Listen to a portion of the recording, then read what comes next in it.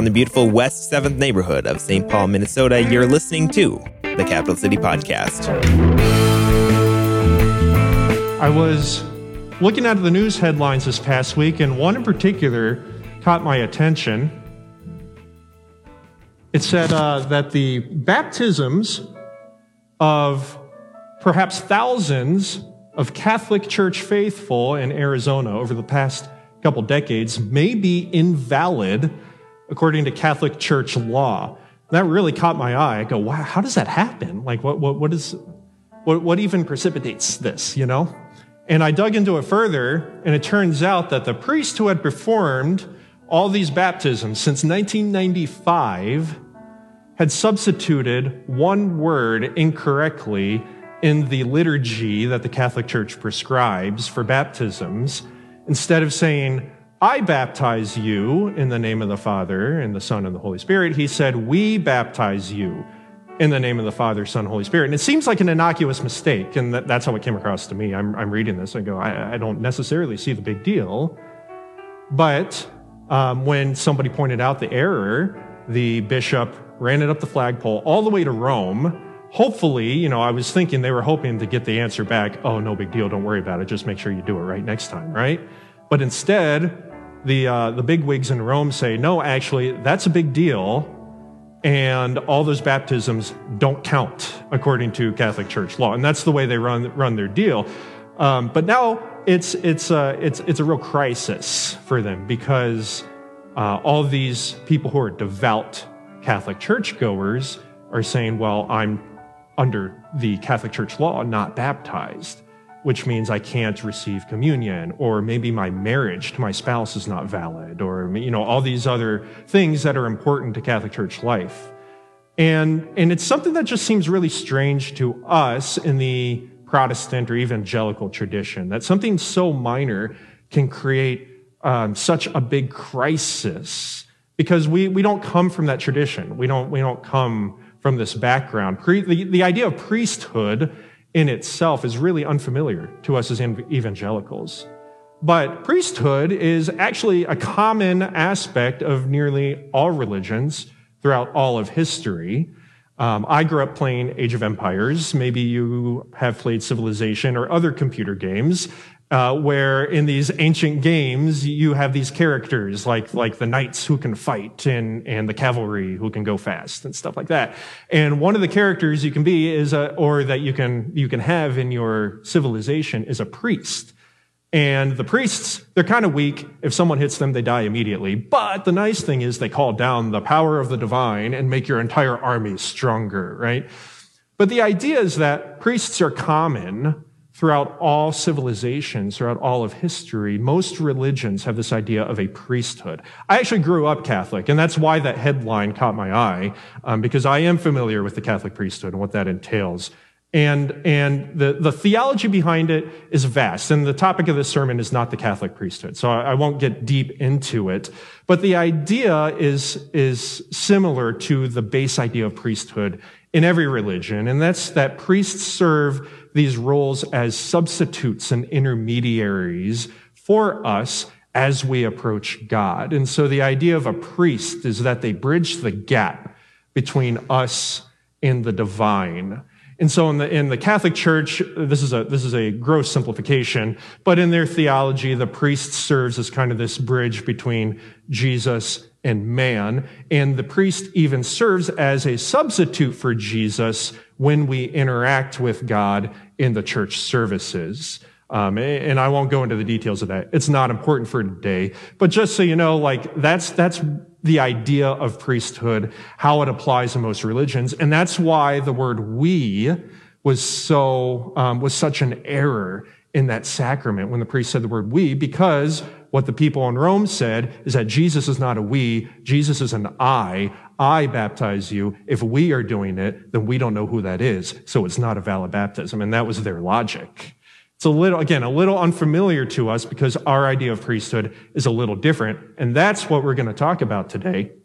But first, to go into it, that the priesthood and this idea of it was actually very familiar also to the Jews. They had priests. They had a class of people who were called priests.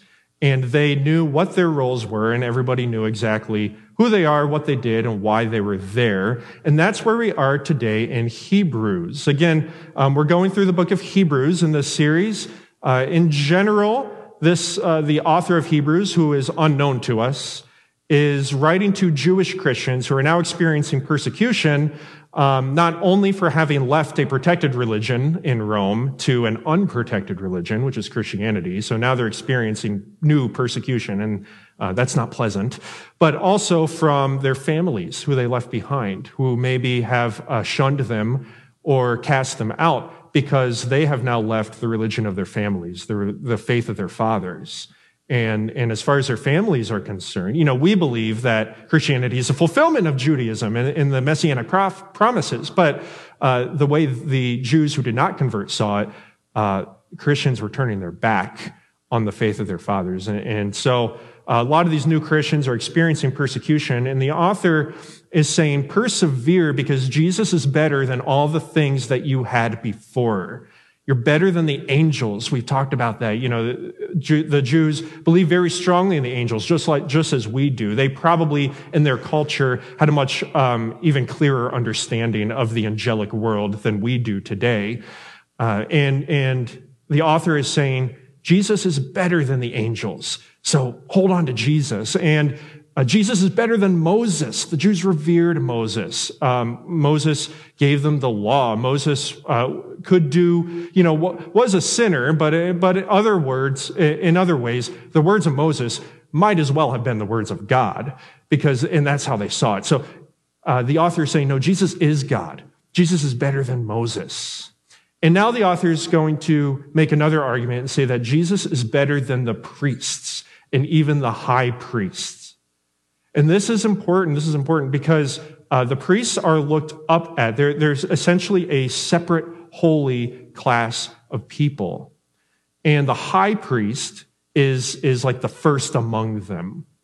And the author here today is saying, you don't have to go back and worry about, are you listening correctly to the priests or the high priest? No, we have a great high priest. We have Jesus, and he's better than all these other priests. And so that's where we are today in Hebrews. I'll be talking mostly in chapter 5. However, I'm going to back up a little bit, a few verses, and we're going to review just a couple of what Tyler talked about last week here, starting in chapter 4 and verse 14.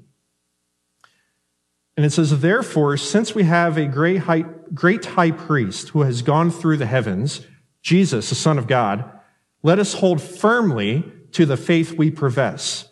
For we do not have a high priest who is unable to sympathize with our weaknesses, but we have one who has been tempted in every way, just as we are, yet was without sin. Let us then approach the throne of grace with confidence, so that we may receive mercy and find grace to help us in our time of need. Every high priest is selected from among men, and is appointed to represent them in matters related to God, to offer gifts and sacrifices for sins. He is able to deal gently with those who are ignorant and are going astray, since he himself is subject to weakness. This is why he has to offer sacrifices for his own sins, as well as for the sins of the people. But no one takes this honor upon himself. He must be called by God, just as Aaron was. So Christ also did not take upon himself the glory of becoming a high priest, but God said to him, you are my son. Today I have become your father. And he says in another place, you are a priest forever in the line of Melchizedek. During the days of Jesus' life on earth, he offered up prayers and petitions with loud cries and tears to the one who could save him from death, and he was heard because of his reverent submission. Although he was a son, he learned obedience from what he suffered, and once made perfect, he became the source of eternal salvation for all who obey him, and was designated by God to be high priest in the order of Melchizedek. So this is essentially the beginning of a new argument, and it's going to be a very long argument this author is making. The topic about the angels, that took a chapter, maybe a chapter and a half. Moses was a small section here in your reading. This argument about the high priests is actually going to encompass 2 or 3 chapters of this book. So we're going to be talking about it for a few weeks.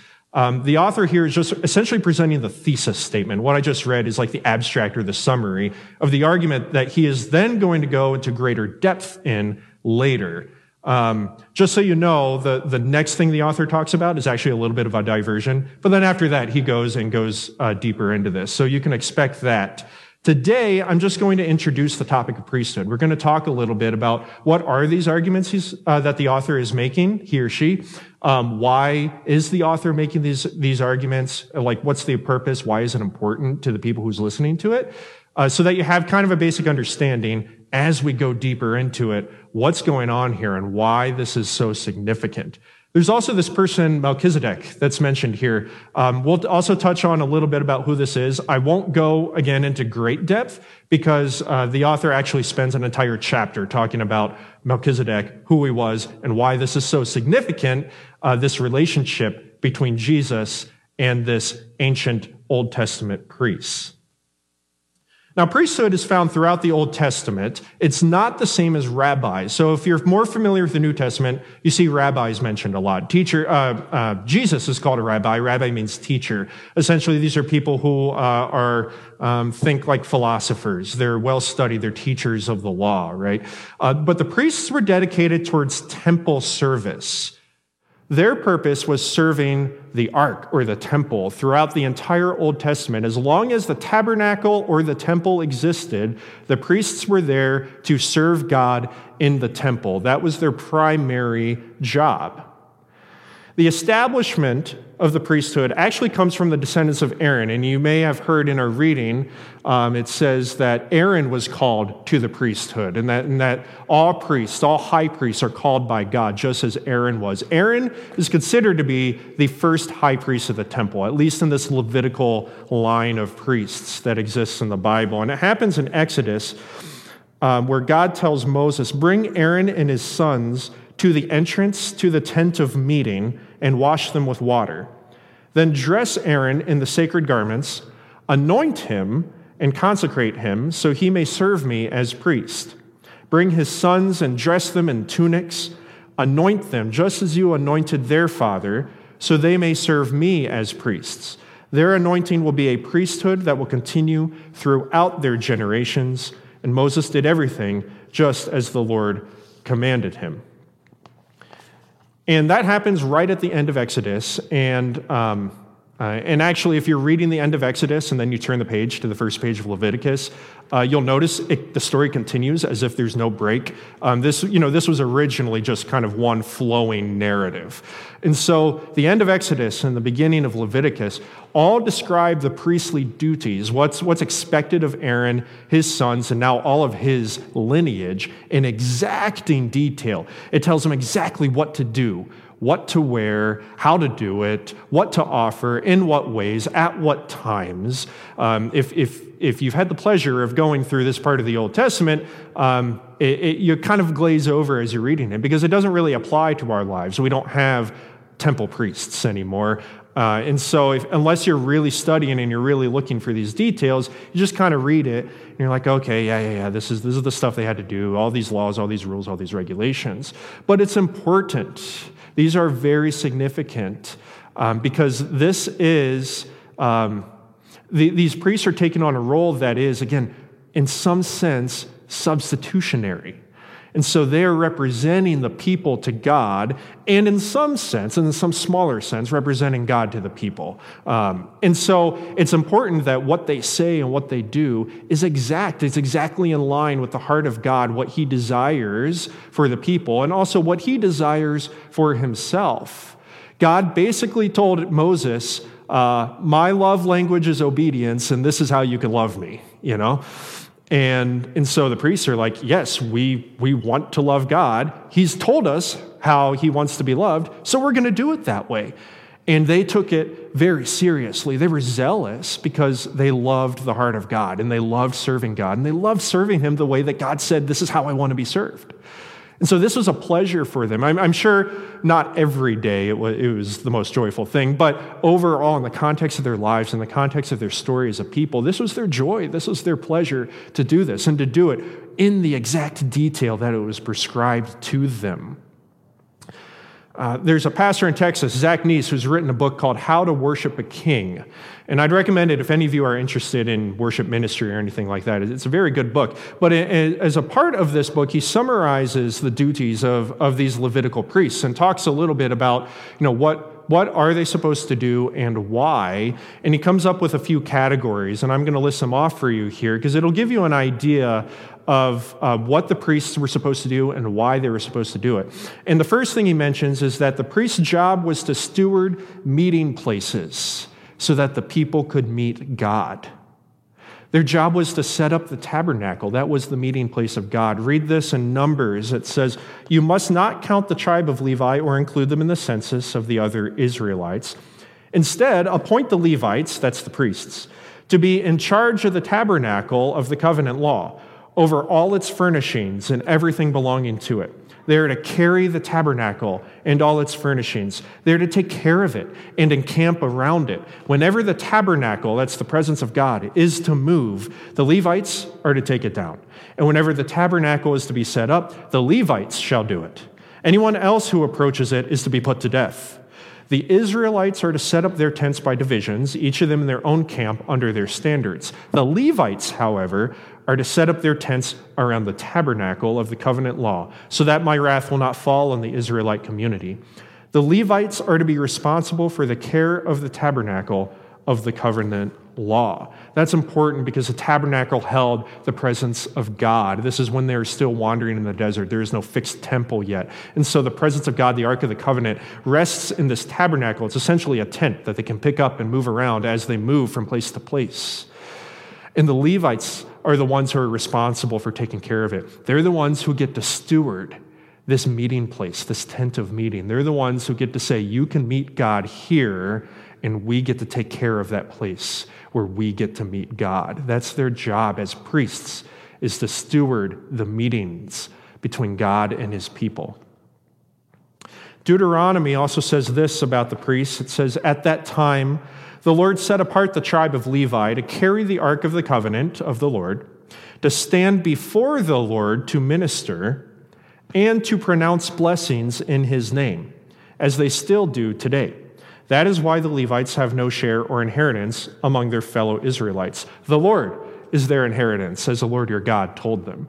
So we get three new standards from this little passage that say, what is the job of the priests generally? There's all these exacting regulations, but why? What's the purpose of all this? And one of them is to carry the presence of God. So the priests carry literally with them physically the presence of God. It's on their shoulders at times, or however they are carrying it from place to place. It's with them. They're surrounding it, remember? They are the ones who actually get to carry it from place to place. So as priests, the Jewish priests carry the presence of God. They also minister to God. And this is where a lot of these regulations come from. Why do we burn incense in this way as priests? Why do we have to enter wearing these garments? They're actually ministering to the heart of God. God says, I want to be ministered to. I want to be blessed, and this is how you can do it. These are the ways I want to be loved. And the priests get the privilege of loving God in that way, of ministering to the heart of God through the performance of these obligations. And then their other purpose that's in this passage is to pronounce blessings in his name. They get to bless the people. So it's not only the priests as representatives of the people blessing God through their ministry, but also it goes the other way too. It's God blessing the people through the priesthood, through these people.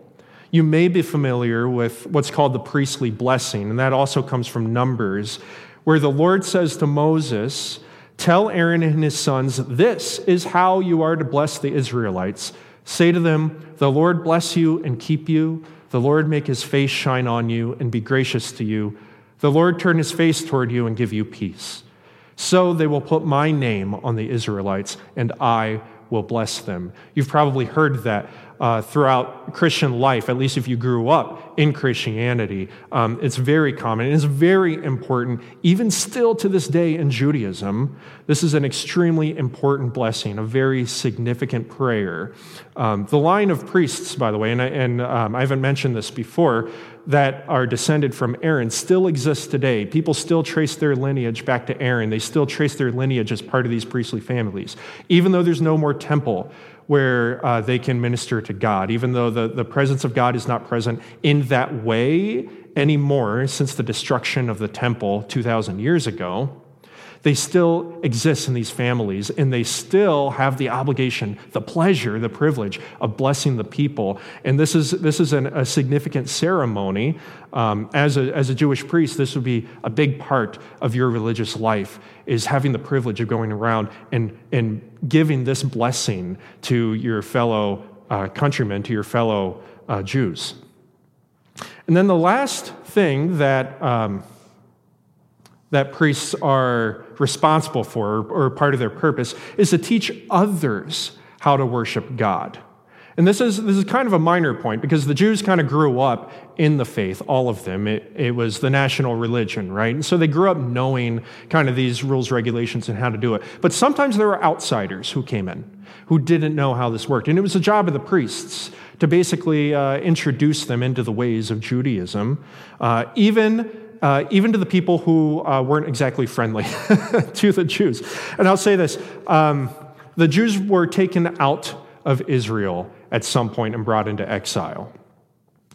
And the Assyrian people then took their own people and brought them into the land of Israel, basically to populate their land and conquer them. And so there's this colonial swap happening very much later on, and that's documented in 2 Kings for us, and it says that it was reported to the king of Assyria, the people that you deported and resettled in the towns of Samaria, so that's the Assyrians who are not Jewish, who are brought into this land, do not know what the God of the country requires, right? This is kind of a polytheistic age where they're like, oh, this is the God of your people and this is the God of your land.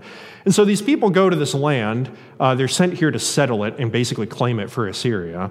And they realize, we don't know who this God is, who's supposed to be God of this place. And they're reporting back that he, the God, has sent lions among them, which are killing them off, because the people do not know what he requires. They're basically like, all these people are dying, lions are eating us, clearly land, the God of this land.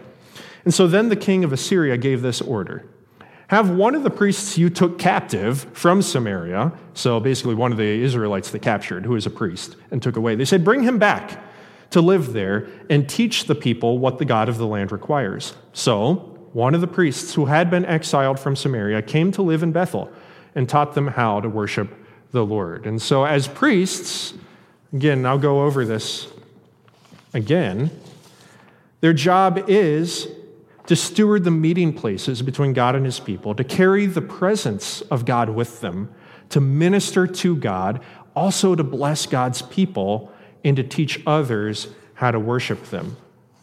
And God desires excellence in this because he's worthy of it. He's worthy of excellence. And he tells us how to love him. And so it was their joy to love him in that way. And the high priest is unique because the high priest is essentially first among the priests. Aaron was the first high priest. Moses made him high priest, or as he was called by God. And there were a few unique responsibilities that they had, but the important one that the author is going to touch on is the Day of Atonement. This is This is essentially one of the Jewish high holidays that happens in the fall. This is a very important time where once per year, at least in the temple days, the high priest would actually enter the Holy of Holies, the inner sanctuary of the temple. He'd enter as close as a man could possibly get to the physical presence of God at that time in order to offer sacrifices. And in the temple, this is where the presence of God dwelt, this inner sanctuary, this Holy of Holies. In the first temple, the Ark of the Covenant actually sat there. In the second temple, they didn't have the Ark anymore, but they still believed that the presence of God dwelt there on his throne. And the high priest could only enter once per year. And to show the significance, like to get an idea of how significant this is, that a priest is entering the presence of God, on his vestment for this day were attached little bells. So essentially he would jingle as he walked around, right? They'd also tie a rope to him so that as he was alone in this room, in the presence of God, where most men, right, if you see the presence of God, you will fall dead. People could stand outside and listen. As long as they heard jingle, jingle, jingle, jingle, jingle, jingle, they know everything's fine. He hasn't been struck dead yet. He must be doing everything right? But if you hear jingle, jingle, jingle, something's wrong, got to pull him out, right? So that's how significant this was. That's how holy, that's how set apart this place is. And the high priest, supposedly the prime, he is the prime representative to God and to the people, this prime intermediary. Even he can only enter once a year. This is why it's so important, by the way, that Jesus has come and he is our high priest. We touched on it last week when we say, let us then approach the throne of grace with confidence, not with fear, not with trembling, although there is time for that, but not in the sense that we're going to be struck dead in the presence of God. Now we can approach him with confidence so that we receive mercy and grace. And this is what's different now in our age versus the past age. And the sacrifices that the high priest would offer while he was in this presence of God, he'd sprinkle blood on the altar. It was not only a sacrifice for himself, but it was a sacrifice for all the people, because the priest represents all the people before God. He's essentially a substitute for everybody approaching God in this intermediary.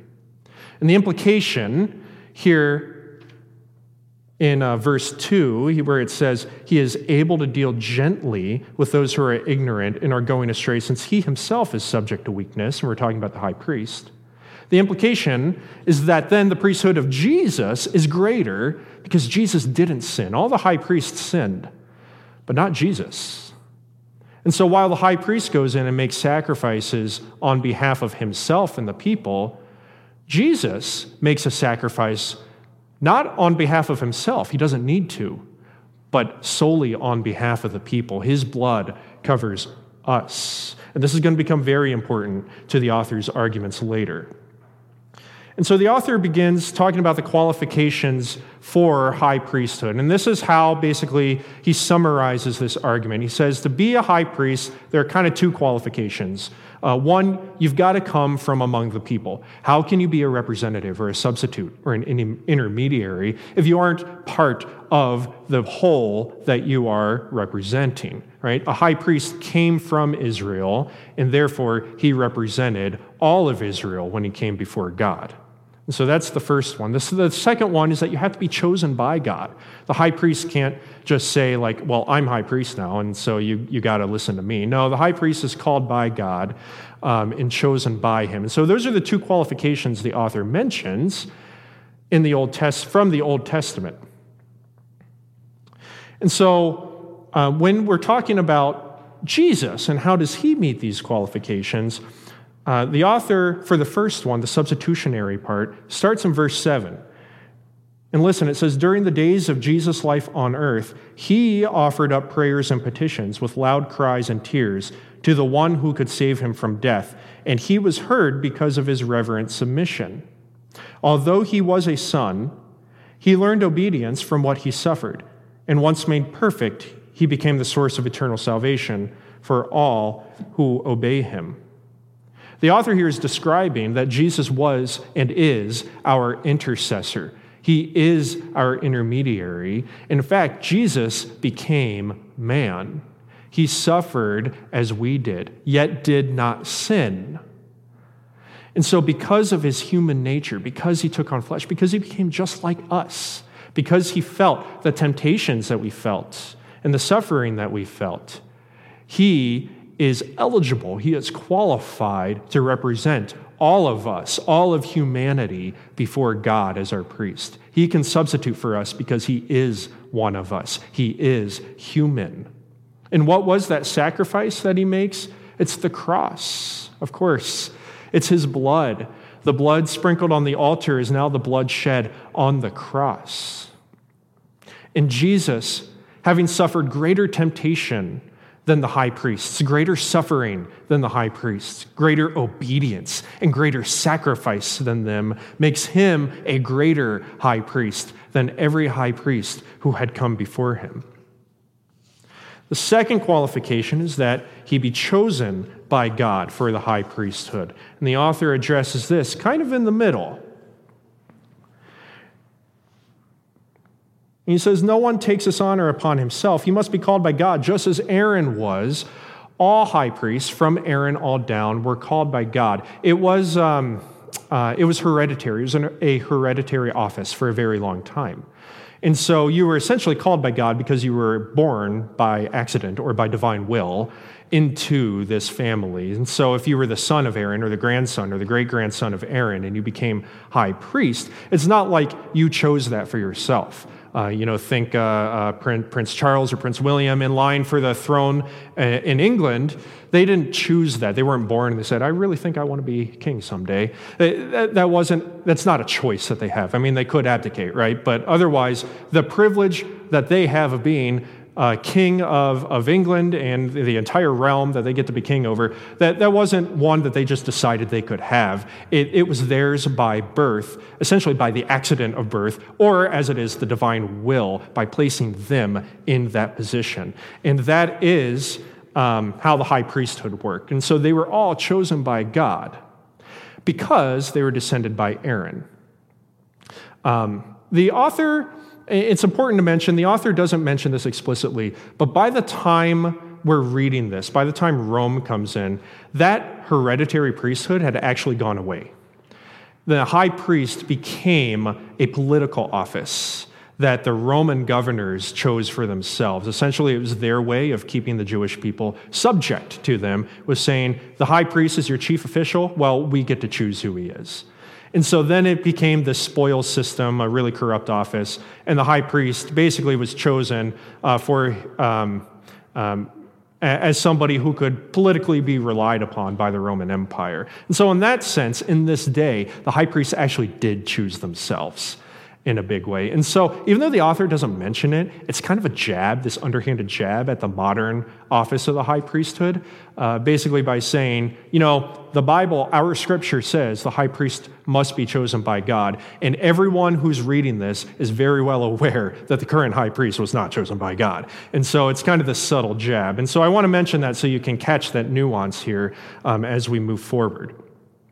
But the issue of priests, or the high priest, always being a direct descendant of Aaron is going to be problematic here because Jesus, as we know, is not from the house of Levi. Jesus is not a descendant of Aaron. He is a descendant of David. And so how is it that Jesus, who is not a Levite, can be priest? And in order to make this point, the author points to another essentially political priest, a priest king, who predates even Aaron. We're going back to this person named Melchizedek. And we'll get into much greater detail on Melchizedek later, but I want to introduce him today. The context is that Abram, who later becomes Abraham, Abram has just fought a battle to rescue his nephew Lot. And the king of Sodom has come to Abram to express his gratitude. He's saying, thank you for fighting on our behalf. Thank you for rescuing us and all of our people and your nephew Lot. Really appreciate it. And then right in the middle of this story comes this passage in Genesis chapter 14. It says, then Melchizedek, king of Salem, brought out bread and wine. Sound familiar, right? He was priest of God Most High. And he blessed Abram, saying, blessed be Abram by God Most High, creator of heaven and earth, and praise be to God Most High, who delivered your enemies into your hand. Then Abram gave him a tenth of everything.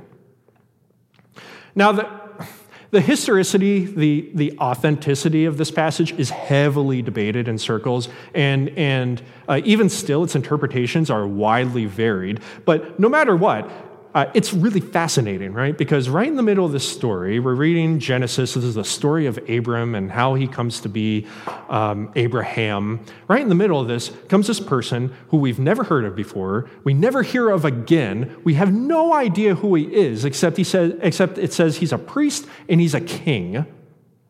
And he blesses Abram and he leaves. And we're like, well, who was that? It says he was a priest of God, but we've never heard of him before, and we never hear from him again. It's so fascinating.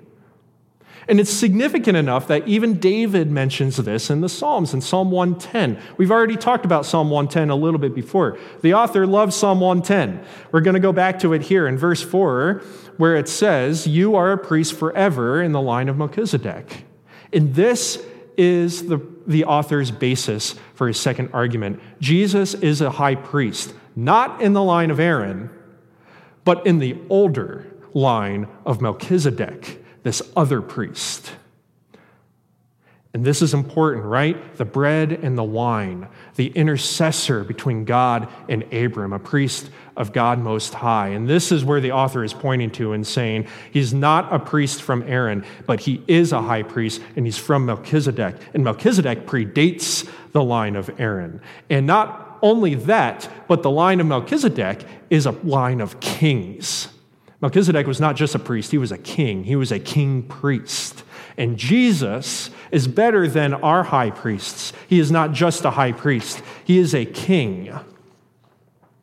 And this makes sense. This definitely makes sense to a Jew, because who else was king who was an ancestor of Jesus? It was David. Jesus is from the line of King David. He is from a line of kings. So this makes sense. David himself writes about it. You, Jesus, Messiah, are a priest in the line of Melchizedek. Now, the author is going to expound upon this later. He actually dedicates a whole chapter to this. We'll get to it in 2 or 3 weeks. So I'm not going to like spoil it for then, but just keep that in mind. There's this really fascinating story that the author's going to start and dive really deep into about this guy named Melchizedek. And that is the line from which Jesus' priesthood comes.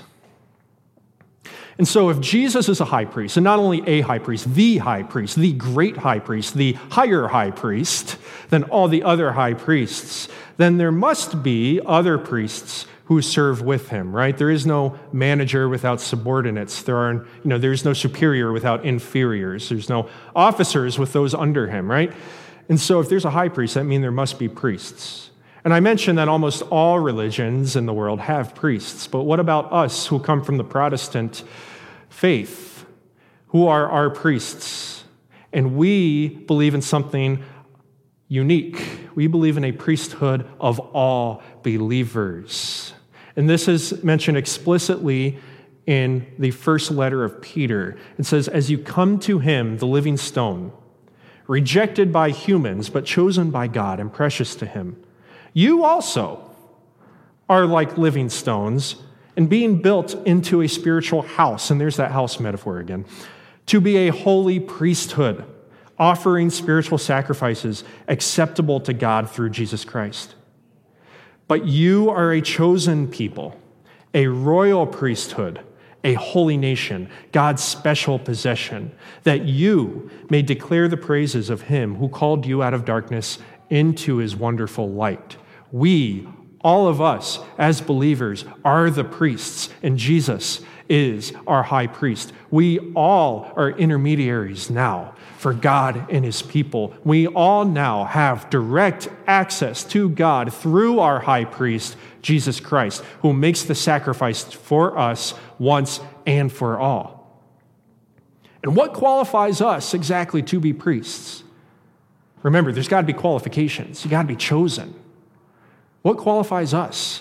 And it's Jesus himself. Remember earlier in Hebrews, we are his brothers. In chapter 2, it says here in verse 11, "Both the one who makes men holy and those who are made holy are of the same family. So Jesus is not ashamed to call them brothers. We are in his family. We are adopted in. We are related to Jesus, and we are descended from this line, the line of Jesus. And so, Jesus, as our high priest, we are in his family, and we are called and chosen to be priests with him. And so, if we are priests, what does that mean? Well, I actually am going to go back to that list that we had before. What about the Levitical priests? What were their job? We steward meeting places between God and his people. Wherever we go, it is our job, it is our pleasure to help people meet God where they are. We carry the presence of God with us in the Holy Spirit who lives with us wherever we go. We minister to God directly. We praise him. We worship him. We obey him. These are the ways that we can show our love for him directly. And he loves it when we do that. We minister to his heart. We bless the people. We bless others. We encourage them. We lift them up. And we teach others how to worship God. These things are our calling as priests of God Most High. So let's take that with us as we go out this week. Maybe that'll be a little boost to your spirit, that you are a priest, that you carry the presence of God with you. Let's pray. Dear Jesus, thank you for your priesthood. Thank you that you intercede for us. You're always praying for us. You never stop praying. You never stop speaking. You speak to the Father for us, and you speak to us through the Holy Spirit. Thank you for being our intermediary. Thank you for being our substitute. Thank you for being our great high priest. And thank you for giving us this priestly authority, this priestly power to go and bless others, to minister to your heart, and to carry your presence with us wherever we go on this earth. We love you. Amen. All right, just a reminder, there is donuts and coffee downstairs. We hope you join us down there for fellowship. Before we go, if you could stand, I want to offer a blessing to you. The Lord bless you and keep you. The Lord make his face to shine upon you and be gracious to you. The Lord lift up his countenance upon you and give you peace. Amen.